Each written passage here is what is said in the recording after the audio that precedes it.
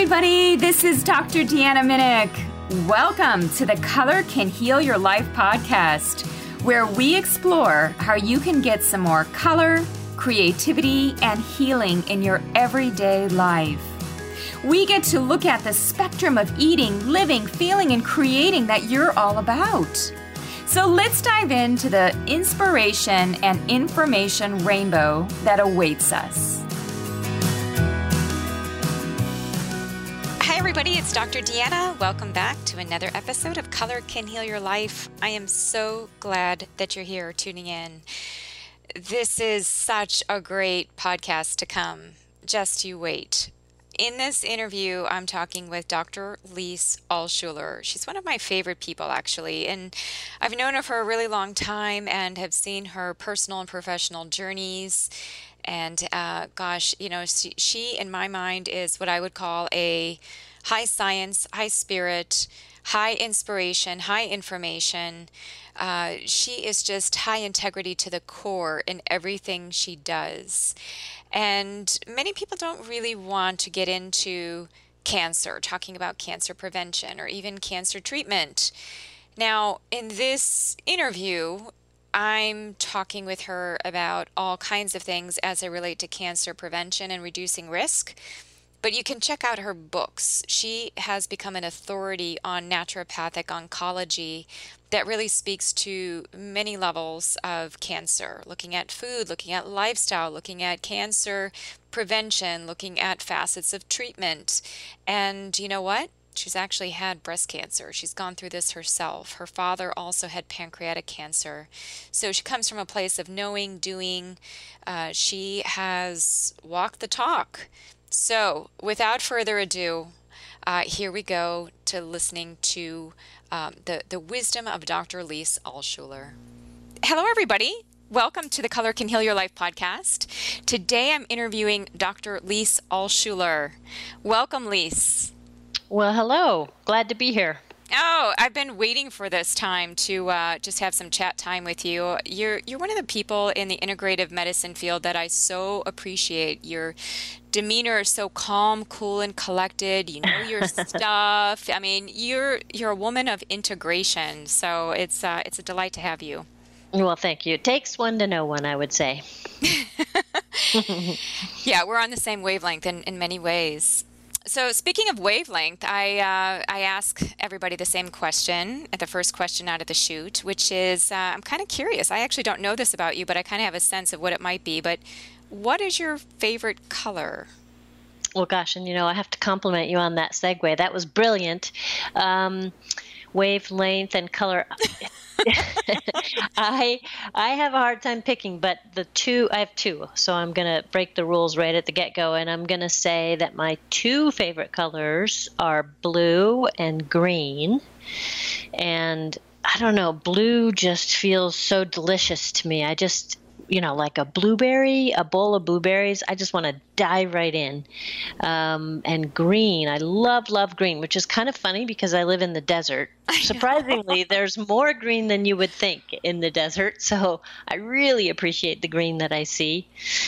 But, to be honest, Deanna, I have to say that, for example, a beautiful sunset is one of my most favorite things to see ever, and that has no blue or green in it, so I'm not sure if I can pick. Yeah, and we'll just go with kind of your first flow, and not everybody has the same, it could change. It's just kind of like in the moment, where do we find ourselves? But I've always associated you with blue. You have these sparkly aqua eyes, and I don't know, I just think you look really good in blue. You know how some people just resonate, and it's like, yeah, that person is a blue person because, blue just fits whenever they wear it. It just looks right. Yeah, I do love blue, I have to say. Blue sky, blue clothes. Yeah, blue's good. Yeah, and the way that I look at blue, it's the color of the mind. It's the color of the intellect. It's the thinking, creative, dreaming mind. And it's also a very intuitive color. So definitely qualities that I associate with you, too. Yeah, that's interesting. I didn't know that about blue. Well, for the people listening, they may not know your story, but I think that before I can even ask you any science-y, cut and dry questions, I feel like people need to get to know you. And I don't ask all of my guests about their personal story, but you have such a pivotal, I mean, I remember listening to you at the IFM, the Institute for Functional Medicine annual conference. You were one of the keynote speakers. It was on cancer, and you were telling your personal story. Of course, you got into the science. I think you present such a great meld of personal and professional streams. And so unpack your story a bit for us and kind of walk us through your life and how you came to be interested in cancer. Yeah, well, and I think that for me, as you know, I love science, but science really has no value unless it's going to improve people's lives. And so I think the personal is really important. And for me, I have wanted to be a doctor since I was in third grade. I remember very clearly making a decision at that point. So I've always had this affinity towards healthcare.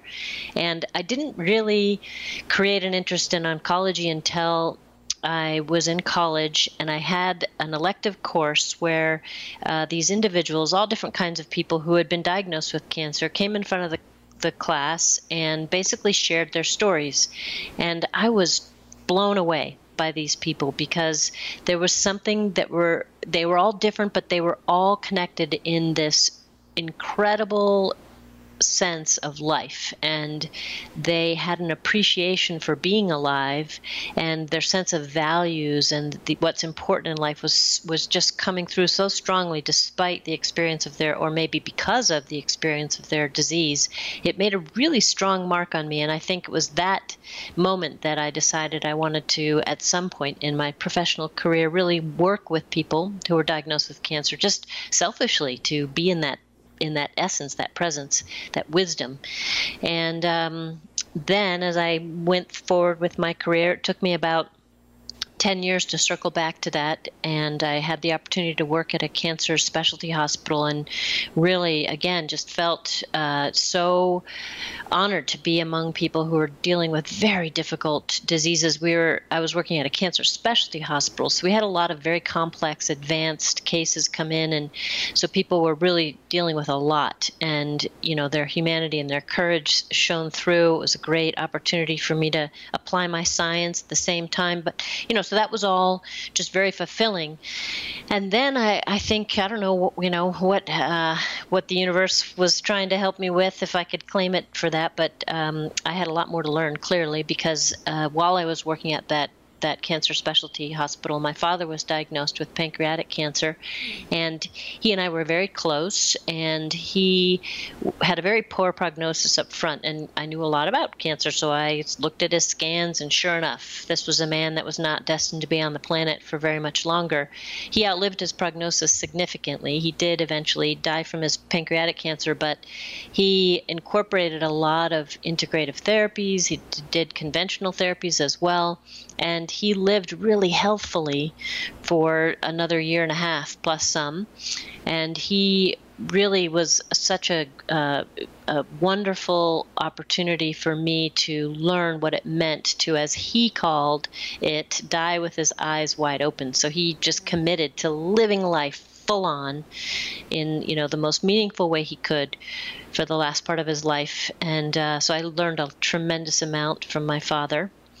But had more to learn. 2 years later, I was diagnosed with breast cancer, and for various reasons, ended up doing both a conventional treatment plan, which included everything from surgery, chemotherapy, radiation, endocrine treatment, to where I am now, which is a survivor without conventional treatment. But of course, integrated with that conventional treatment, all the things that I have expertise in. So lifestyle and dietary supplements and, mental, emotional wellness. And really at every point along my way, no matter what was happening, I felt like a healthy person with cancer, or a healthy person receiving chemotherapy, and I feel like a healthy survivor, a thriver, as I like to say. So that experience has really helped me quite a lot in understanding what this disease is like from the inside, and gives me a lot more empathy for my patients. And of course, I wouldn't wish it on anybody, but it was a blessing in many ways too. I didn't know way back when you were exposed to this kind of classroom setting of listening to people that had had cancer. And isn't it kind of interesting? I'm now kind of connecting the dots in your life, how you had this natural inclination and you couldn't even explain it. But then later on, your dad ends up getting pancreatic cancer and then you end up with breast cancer. It's kind of like all these paths were kind of primed together in some way. And you're so humble, you didn't even mention it, but you've written some of the best books on cancer and nutrition and different treatments and therapies. So this has really, I think, whenever anybody asks me about integrative oncology, I'm always saying your name, Lise Altschuler. Lise Altschuler. You've got to, in fact, that just happened about 2 or 3 weeks ago. Somebody was asking me and I gave them your name. So it's just amazing to me how you listen to this intuitive kind of feeling that you had, this gravitational pull towards these different aspects that led you all in this direction of becoming an expert in naturopathic oncology. I think it's fantastic. Mm-hmm. I have a bunch of, I'm taking notes while you're talking too about little quotes and things that you said. And one of the things that you said was survivor, and then you changed to thriver. And I can remember Jeff Bland, who many people know, of course, he's the father of functional medicine. I remember Jeff making a comment once about how it's not about surviving cancer. It's not like cancer is more powerful than us, that he really loved this word victor. Jeff, in that kind of like, just extremely empowering way. So I actually like your take on that word thriver, which was really the basis for you creating your 5 to Thrive plan, right? Yes, absolutely. And, this terminology is so important. And I think now that you're bringing this up, I would just comment on this a little bit because I also don't want this to be a burden to people. There's an expectation, I think, that some people who have cancer diagnosed feel, which is that they're supposed to be transformed by this experience and they're supposed to emerge from this experience as this wondrous new person. And that doesn't necessarily have to happen. But I think for me, what thriving really means is kind of what you said, is altering the relationship with the disease so that we're not victimized by the disease and we're not simply our life doesn't become sort of this wounded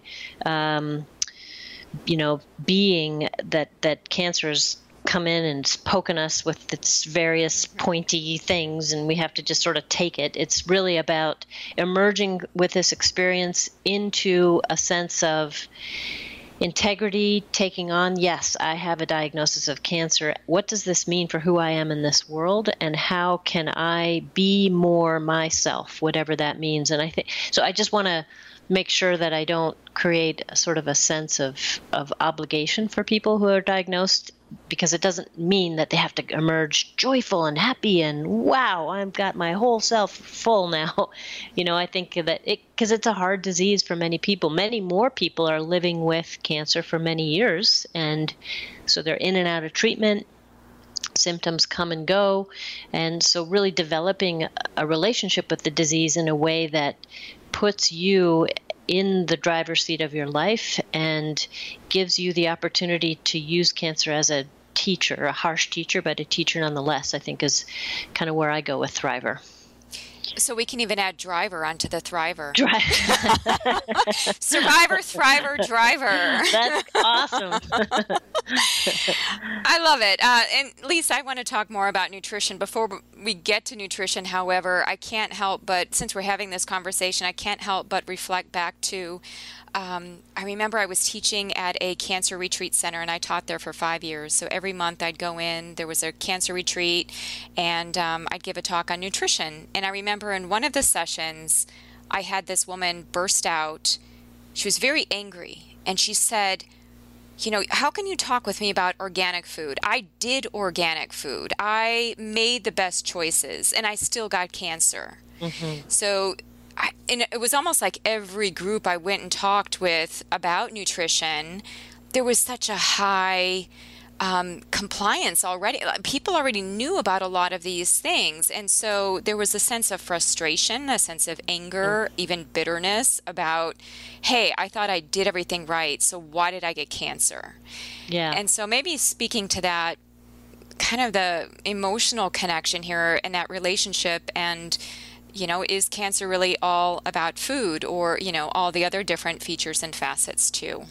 I hear that too, and I think it's such a good thing for you to bring up, because nothing that we do in and of itself can take our risk of cancer down to zero.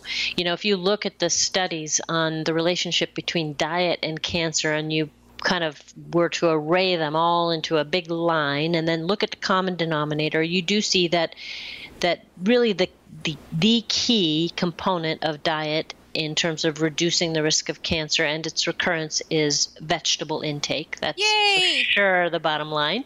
And fruit, so plant-based. And yet, in the most compliant, what we call cohorts or groups of people that eat the most plant-based diets, they're really at best reducing their risk by, say, 50%. So they're cutting the risk in half. But that doesn't mean it's going down to zero. There's still some risk left. And whatever that risk that's left is dependent on a lot of other factors, some of which are beyond our control. Environmental exposures, there's not a lot that we can do about that necessarily. Activity levels, sleep levels, stress levels, genetics play a role. So, I think there's a lot of factors that come together and create the unfortunate circumstance of cancer. So we can, yes, eat a really healthy diet, and we can even combine that with good exercise and good stress management and still get cancer. But we have to know that we've reduced our risk, perhaps even delayed the onset of that cancer by some period of time through our lifestyle. And I would assert, if we continue those habits, we will reduce our risk of recurrence. Again, not down to zero, but we'll reduce the risk of recurrence. And if we do get a recurrence, we're going to be a lot healthier moving through that recurrence than we would otherwise. That's really beautifully said. I wish that we did in some way have controls of ourselves so that we could see how worse off we might have been if we didn't make those choices. My dad happens to be an identical twin, so it's kind of interesting because he and his brother have lived very different lives, and you can see how they looked very identical when they were young, and now they're very different. And we just don't have that luxury of seeing what we would be like if we made different choices. But I like what you said about how we have, in some ways, reduced our risk. The science this is why I always come back to color, because there's all this dietary dogma out there, whether it's keto and paleo and vegan and vegetarian, but really the unifying factor, the thing that nobody can arm wrestle and go against, is really the fact of fruits and vegetables. And what's intriguing me, and I want to get your take on this, because this is kind of a newer concept of looking at the different colors for specific cancers. And I know that there was one study looking not specifically at the colors, but looking at flavonoids in plant foods and their correlation with different types of cancer risk. So everything from neurological cancers, digestive cancers, etc., and showing that there were different risk reductions from having flavonoids. So it's not like all plants work on the same cancers in the same way, but maybe you can speak a little bit generally to what can plant foods do for us, maybe with inflammation, some of the things that you talk about with the Thrive Plan, and then more specifically, how can we use certain foods to target maybe certain cancers that we may have an elevated risk for? And just, we don't know, the collective, we don't really fully understand, to the best of my knowledge yet, how we can pair certain flavonoids found in certain foods to certain cancer types. But I do believe that connection exists in some ways, because flavonoids appear to have a bit of a tropism or an affinity to certain organ systems. Like a good example of that are the flavonoids found in hawthorn, which is used more as a botanical extract, have an affinity to the heart, and they really focus their actions on the heart. Or the flavonoids in milk thistle tend to really focus their efficacy in their actions in the liver. So, there is sort of this tissue affinity idea. So it's probably true in terms of specific cancer prevention. But in general, the thing about flavonoids that's so unique and why they're so critical, I think, in cancer prevention is that when we ingest flavanols and flavonoids and all these other kinds of the bigger category called polyphenols, all of these compounds get first broken down by the bacteria in our intestines, and then most of them get conjugated, or they are bound up by usually an amino acid, which is a part of a protein molecule, and they're stored intracellularly. So they kind of sit around in our cells. So I kind of think of it as the more we eat, the more we load up our cells with these flavonoids that are sort of in the wings waiting. And then depending on what the cell experiences from an oxidative standpoint or from a oxidative stress standpoint, that will determine when those flavonoids get activated intracellularly, and they have very specific actions within the cell in terms of their ability to organize the antioxidant defense or response on the part of the cell. So they have a very key protective role in the cell, and they also, interestingly, if the stress is overwhelming to the cell and the cell really can't protect itself anymore, flavonoids also help that cell to undergo what's called apoptosis or cell suicide. So it's just a very neat and tidy way to self-delete. So they become very critical in helping us to manage our response. Now that's all inside the cell, never mind the fact that the flavonoids in plant foods also directly counter or kind of neutralize various oxidative molecules, whether it's from sunlight or from drug exposure or environmental exposure. So they also, in some ways, kind of have this protective, they help us create a bit of a protective shield against oxidative stress. And that all has not only the implications for helping cells deal with damage and undergo apoptosis, which is important in terms of cancer. If a cell can't repair its damage, it becomes what we know as mutated, and that mutated cell is really the first step in some ways towards becoming a cancerous growth. And if that mutated cell doesn't undergo apoptosis, it's going to survive, so it will persist. So those two things are really important. It's also true that when we're under a lot of oxidative stress, if we don't have enough flavonoids in our cells, then that oxidative stress will create inflammation. And inflammation is probably the most dysregulating state that our body can be in. When we have any level of inflammation, we just change the way our cells message to each other. We change the way they take up nutrients. We change their activities, and we just start to create or unravel, really, all the regulations that our body has naturally in place to keep cells where they are, prevent them from proliferating too much. Those things all start to untie in the context of inflammation. So, I think those two reasons alone make flavonoids really important. And we haven't even touched on their impact with reducing insulin resistance and helping to modify hormonal irregularities. So they just are so ubiquitously important. They are, and it's really just one class of phytonutrient. I'm thinking of this paper from Liu, L-I-U, at, I believe he was at Harvard at the time. I think it was published in 2013, where he shows the breakout of the phytonutrient family tree. And so we're just talking like one little segment of this huge family tree of different nutrients. And I know some people have this love of flavonoids and they really go deep into it. There's another huge class of compounds, and these are the ones that I studied during my graduate degree, called carotenoids, which is like 700 different unique compounds. Some of them convert into vitamin A and others don't. They have other roles in the body, and some actually concentrate in certain parts, like in the ovary. There was a paper showing, I think it was 14 different carotenoids have been identified to localize in the ovary. And as part of the follicular genomics, that retinol and some of these carotenoids are partly responsible for fertility, essentially. So what I'm kind of curious about is even these other plant compounds, the carotenoids, because it's kind of a sticky wicket.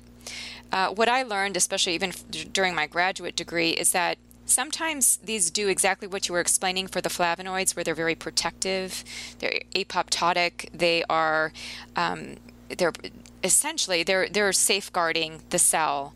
But then there are other times under certain conditions where people are smoking, they have hypoxia, where we're lowering oxygen, we're not as good in our circulation, and these carotenoids, i.e. antioxidants, as they have been come to be known, along with a bunch of other nutrients, can act even as pro-oxidants. And so I don't know if I'm sure that you've addressed this at some point in terms of layering antioxidants into a system, a milieu, that perhaps is dysfunctional from a number of different standpoints, and maybe getting even a different response. And not to overcomplicate this, but it's a really interesting way to think about how plant compounds, because they're pleiotropic, they can take on different persona. And so when we put them into an environment that is not conducive to certain things, we can get different results. And so, I don't know, that's a long-winded thing into wanting to get your thoughts on kind of the double-sided nature of some of these plant compounds. Yeah, I think it's a fair thing, and I think it's important that you did make the distinction between flavonoids and other plant compounds. I love flavonoids. I delve in because they give all the color to the vegetables and fruits, and so I just do have an affinity for them as a group. But to your point, the carotenoids, the minerals, the other vitamins found in plant food are very important to their actions. I think carotenoids is a good example of something like beta-carotene, which is one of the carotenoids, is available as a dietary supplement. It's not a supplement that I recommend, and the reason being that when you take out some of these compounds and you isolate them, they do have very different effects and actions in the body. And nature we've evolved to eat foods, and foods contain all of these compounds that are surrounded by other, in the case of beta-carotene, other carotenoids, as well as other, mineral and vitamin antioxidants and these flavonoids. So the action in our body is very different. And then to your point too, I think we do need to take into account what's this flavonoid going into? What's the body like? Like in the case of a smoker, when you take beta-carotene is going to donate its electron all day long. So it's going to try to quench these electron-hungry molecules that come from cigarette smoke. But in donating its electron, the beta-carotene becomes very unstable. And unless there are these other compounds to stabilize the beta-carotene molecule, it will find something to steal an electron from, and unfortunately that can be a DNA molecule in DNA, which then can cause mutation. So I think that can be kind of a deadly combination, which has actually been shown. People who take supplemental beta-carotene and smoke have a higher risk of, for example, lung cancer than those who don't. But if people who smoke ate a diet full of vegetables, they're going to reduce their risk of lung cancer. And that's also been shown, because now we're getting the whole complex. Wow, you and I are again on the same page on this. And that's why when I'm talking with people about supplementation, talking about mixed carotenoids rather than isolated beta-carotene, it's so important to have that complexity. And our human mind could never really replicate this in a supplement, so we have to do our best in ensuring. It's kind of back to what Bruce Ames has talked about with the triage theory, right? It's almost like smaller amounts of many seems to create more resilience than high amounts of a few. And right. So it really speaks to what you're saying about, don't just take beta-carotene, high amounts, and be a smoker. We have to exercise precaution, which, again, makes sense of, why we would want to work with a health professional that knows these types of things. Yeah, and I think the other thing I would say is that I think we've done ourselves a disservice by creating this category of things we call antioxidants, because the mechanism, an antioxidant from a very technical perspective is just simply a molecule that can donate an electron, because oxidant is something that's missing an electron. So it's a very unstable molecule. And antioxidants donate an electron and stabilize the molecule. But we, as practitioners and as the general public, have thrown into this antioxidant category lots of compounds that end up changing what we call our sort of redox potential, or our antioxidant oxidative state. But the path to that state is very different for different compounds. So vitamin E is a very different antioxidant than, say, turmeric root. And the mechanisms that they each employ are really different. So, and I think that is important because it can help us to understand why, for example, vitamin E is maybe not a good idea if somebody's getting radiation therapy, whereas turmeric root is just fine. They're both antioxidants, but they have such different mechanisms of action that their implication and their activity in the body is just very different too. You know, maybe this is something we can talk about when I have you back for a webinar, because this whole thing in the industry about ORAC and how that's actually measured, is it deceiving or is it an actual representation? You know, usually when we look at even ORAC scores, we're looking at one particular radical, which may be one particular type of antioxidant like you're speaking to, whether it's lipophilic. You know, there are all these things about what we see out there versus how these things actually work and how they work in concert with each other, different environments, different pHs. Anyway, it's just... I feel like this is like a whole rabbit hole of of exploration for us to go deeper into. But I want to ask you about something a little bit different, but maybe it brings together a bit of the carotenoids and the flavonoids, kind of our loves together, which is spices. I want to get your take on spices. You know, I found there have been some really intriguing articles talking about cancer, the processes within cancer, the start of cancer, the whether it's the initiation, the promotion, and metastases, and how different spices can even connect into different processes related to cancer. But what's your take on spices in general? I'm a big fan. The spicier, the better. And by that, I mean getting a large variety of spices. And so sometimes people think of spices just hot, pepper stuff, but all the spices, these are, if you think about how a spice is made, it's basically a plant part that's been dried, and then so when even a quarter teaspoon of a spice is representative of quite a lot of plant material. So they're really concentrated plant material is the way I think of spices. And there's lots of studies that have shown that people who consume more diets that have a greater quantity of spice in them have longer lives, they have lower risk of cardiovascular disease, lower risk of cancers and other chronic illnesses, better blood sugar control. So I think it's really important. I think a lot of us have spices that we have in our drawer that have been there for years. And, most, I think it was Rebecca Katz who told me that, hey, you know what, if that spice has been there for more than 6 months, throw it out because it's lost a lot of its activity. The volatile oils of the spices have kind of evaporated by that point. So it's best to buy small amounts and use them a lot. And but yeah, I can't say enough about spices. I think a really good example of that is curry. Curry is got just packed full of all different kinds of herbal spices. And people who consume curry, and in fact, the more frequently they consume curry, not only do they have better longevity and lower risk of disease, but their body just functions better. They have better lung function, for example, just related to their curry consumption. So, spices, can't say enough about them. So let's go in the opposite direction from the very colorful to the very bland. What's your take on the keto diet for cancer? I'm sure you get asked this a million times, and I'm kind of curious to hear your response to it. So the ketogenic diet is, it's essentially, so it's a diet that's, full of fat, very low carbohydrates. So the only vegetables that are in it are low carbohydrate vegetables. So it's definitely restricting the range of vegetables that people can eat. There's very little fruit in it, just a lot of oil. And so when we when we create a diet that's just that the main fuel is fat, then we switch the metabolism of our cells to rely on breaking down fat into fatty acids and generating ketones, which can be used to make ATP or energy.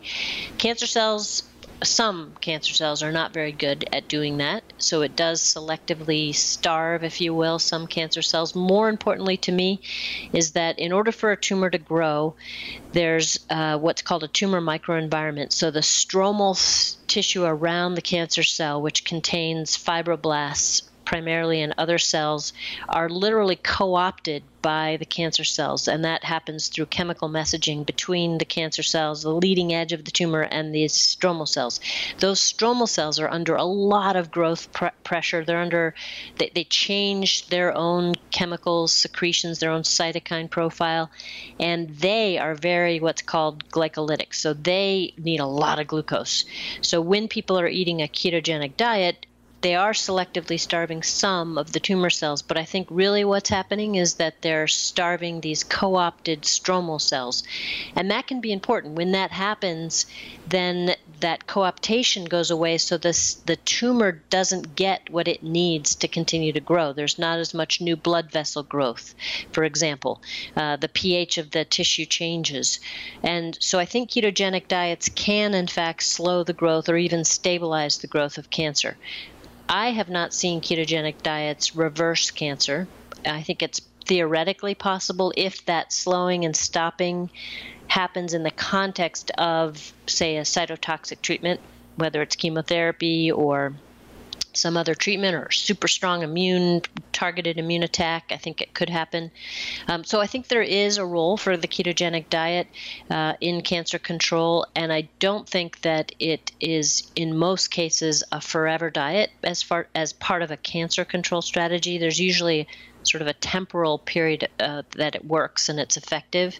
And I think it's most indicated for people who have active disease as a way to kind of control that disease. I don't find myself recommending it as a preventive diet, generally speaking, just because of the restrictions in terms of the plant kingdom. But I do want to acknowledge that there are many people out there who comfortably eat a ketogenic diet long term and seem to be fine, nutritionally speaking. So I think that, you can do it. It just takes a lot of vigilance. No concerns about metabolic endotoxemia or creating leaky gut with all the fat? Yeah, so that's one of the issues I have with it being very long term. There's fiber deficiencies that happen. There's vitamin D deficiencies that can happen, vitamin B12 deficiencies. So there are issues associated with the ketogenic diet for sure. On a scale of things, if somebody's dealing with a metastatic cancer that is likely to claim their life, it's for some people worth the risk of those issues to consume a metagenic diet. And I don't see that in every person. I think there's ways you can kind of compensate for some of those potential side effects. For example, supplementing with fiber goes a long way, and using fiber mucopolysaccharide-rich things like slippery elm bark as a daily supplement is also very important. So I think there are mitigation strategies. But you're raising a point which is just important. There is no one-size-fits-all. And the ketogenic diet is really taking diet to a different level. It's how can we use diet as an actual weapon against the cancer? So it's a therapy. And when you're using diet as a therapy, there's going to be benefits and there's going to be risks. And I think you have to do a very thorough assessment of that and make sure that it's the right thing for you at that time. That's really well said. The whole idea of personalization and diet as therapy. So as we come to a close here, I just have a couple of other just kind of curiosity questions. I'm kind of wondering, being a cancer thriver and now driver of your own life in this new way, how do you eat? Like a day in the life of Dr. Lise. What are some staples that you just make sure that you do most of the time? Maybe some things you do some of the time, but are there certain practices? I know that intermittent fasting is becoming like all the rage. We just talked about the keto, but what is your eating like? I'm just kind of curious if you would share that with us. Sure, yeah. I mean, so I first say that I'm not an extremist, so I'm very moderate in everything I do for the most part.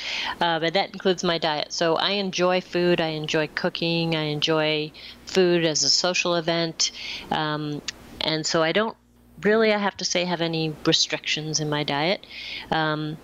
I do have some ways in which I approach my diet that are constant. So for one, I do practice intermittent fasting. I fast for at least 13 hours every night, and that's very important to me. I also try to stop eating early in the day, so I usually finish consuming calories by about 7 at night, at the latest, sometimes earlier. And then in terms of my diet, I would say that my diet is, unless I go out, it's organic. And I think that's important, not just for avoiding pesticides, but I also eat organically because I feel that those fruits and vegetables are more nutrient rich. And I like supporting that farming practice. And then from there, I really do think about color. For me, a bad diet day is when I'm traveling and most of my food is a shade of brown. And so I'm much happier when I have lots of color. So I get color through, in the morning, I might have some whole grain kind of cereal and put some berries and fruit in there. Or if I have some toast, I might even use some organic jam that I really like that doesn't have added sugar in it, and even add some fruit to that. I like salads for lunch, and I like salads for dinner, and we always have vegetables when we eat dinner. I guess I don't have necessarily a pattern per se, except that I really seek color in my diet. Music to my ears. I love that. And this is something I used to talk about at the cancer retreats is if I was stranded on a desert island and I knew I had to survive and be cancer-free and try to reduce inflammation as much as possible, what are the 3 things I would want to take with me? And I always would say the same things. I said broccoli, turmeric, and dental floss. And everybody would always laugh at the dental floss, and then I would talk about, microinflammation, you need your teeth to eat and survive, and the mouth is a microcosm of the macrocosm. So what might be your 3 must-haves? And we might even think not even desert islandish, but even like travel, that you do a lot of traveling and speaking and going different places. So 3 must-haves if we are thinking about remaining cancer-free. So my first thing would be exercise, and I think the more I learn about movement and the importance of daily movement, the more I'm convinced it's really critical to cancer prevention. I mean, I have to say, I think it's even surpassed diet in my mind in terms of its impact. That's unfair because it's the combination that's really magic, but I think movement is critical. So I take that and plan for that when I travel. Okay, that's number 1. Number 2 is actually stress management. And again, the more I read about the impact of chronic stress as a complete metabolic disruptor, it's just amazing how detrimental chronic stress is. So, I think, again, kind of making it more realistic with your travel example, travel can be stressful. And so I need to think about how can I make this less stressful, and just remind myself that every day in my life I need to incorporate activities which mitigate my stress. That can be sitting down and enjoying a good meal. That can be reading contemplative reading every day. It can be doing something fun, whatever it is. But I think stress management is really critical. I just have to toss in quickly, there's a great quote that I just posted on my Instagram from Hans Selye, which is, it's not stress that kills us, it's our reaction to it. And so what you're saying, finding ways to mitigate it, like do we take a bath? Do we read a book? There are so many ways to transform that situation. So I love it that you're mentioning the hard ones, by the way. These are like huge ones onto themselves, but I like it. Exercise and stress management. Okay, number 3. Yeah, so number 3 would be food. I mean, it's hard to narrow this down to one food at this point, but I would probably, I mean, the first food that comes to mind is kale. I just love kale, so I just want to eat it on my little island or my travel. Plus, it's got so many good nutrients, trace minerals. I really like the trace minerals in kale, the carotenoids in kale, the sulforaphane compounds, the fiber.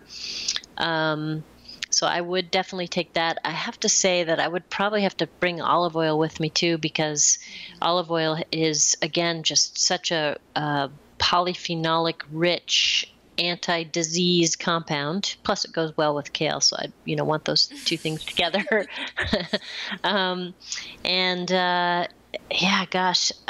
I don't even know how I would narrow all my diet down to essentials. But I think what I would say is, in summary, is that I would really try to aim for, let's go back to the travel, something that's got a lot of dark green in it and a good quality oil. And, I'm not as concerned about protein, although I think that helps with energy and all that. But really, we generally all get more protein than we need. So, yeah. Beautiful. So this has been great. It's so nice to have this conversation with you, and just to hear you sing the praises of color, and just really giving us a sense of hope and promise for cancer prevention by doing some things in our lives that all of us have the locus of control in some way to make happen. So I'm kind of curious, what's on the horizon for you, and what are you out there about doing? I know that you've been working with TAP Integrative for health professionals. Talk with us more about your offerings for either patients, people that like to come see you to talk about their specific condition, or maybe on the health professional side too. Yeah, absolutely. So TAP Integrative is a really wonderful nonprofit. It's an educational, web-based nonprofit resource for integrative healthcare practitioners. So we feature renowned experts such as Deanna Minich on TAP Integrative, and each expert is there essentially talking from their clinical experience, and from these experts we gain clinical protocols, and that's all supported, of course, by the published research, so everything's been vetted through that lens. So it's a really great way for the new practitioner as well as the seasoned practitioner to learn new ways to approach health and disease. And we also have these wonderful case discussions where experts can dialogue or do dialogue with one another, and through that very rich exchange, we learn different approaches and how to think about conditions. So that's been a really wonderful thing for me to do and involve myself in. That's tapintegrative.org. And then I have my fingers in lots of pies, as I'm sure you do as well, but I do have a part-time clinical practice, and because I have a part-time practice in part, I've also engaged with an app that Carolyn Gazella, who's also my co-author, and I have developed, which is really to bring each person personalized cancer thrivership. So we call that the iThrive Plan. And people can learn about the iThrive Plan and my practice on my website, which is drlise.net. That's drlise.net. Yeah, and I like your site a lot. I like the, it's so easy to navigate. People can book an appointment on there with you. Your 5 to Thrive book, I mean, I have it. I remember bringing it to some of those cancer retreat talks that I was giving. In fact, it was constantly on my radar to the point that the Cancer Retreat Center started to carry your book. So well, because it's so easy, it's so it's laid out. It's people don't have to understand all the science, but with you, everything is solid. I mean, even when you had me as part of the TAP Integrative, my goodness, I don't think I've ever gone through so much vetting of everything that I was going to be presenting, and like, what are the papers that support that? So I always know with you, it's high quality, high science, high evidence, and overall feel good experience. Like, you really connect very well with people. So I want to thank you for your time and talking with me and really getting this word out about cancer prevention, and giving people some easy tips as to what they can do. So thanks, Lise. It's been a pleasure. Yes, well, thank you. And I really appreciate all that you are and do in the world as well. And it's been my pleasure to be here. Thanks so much.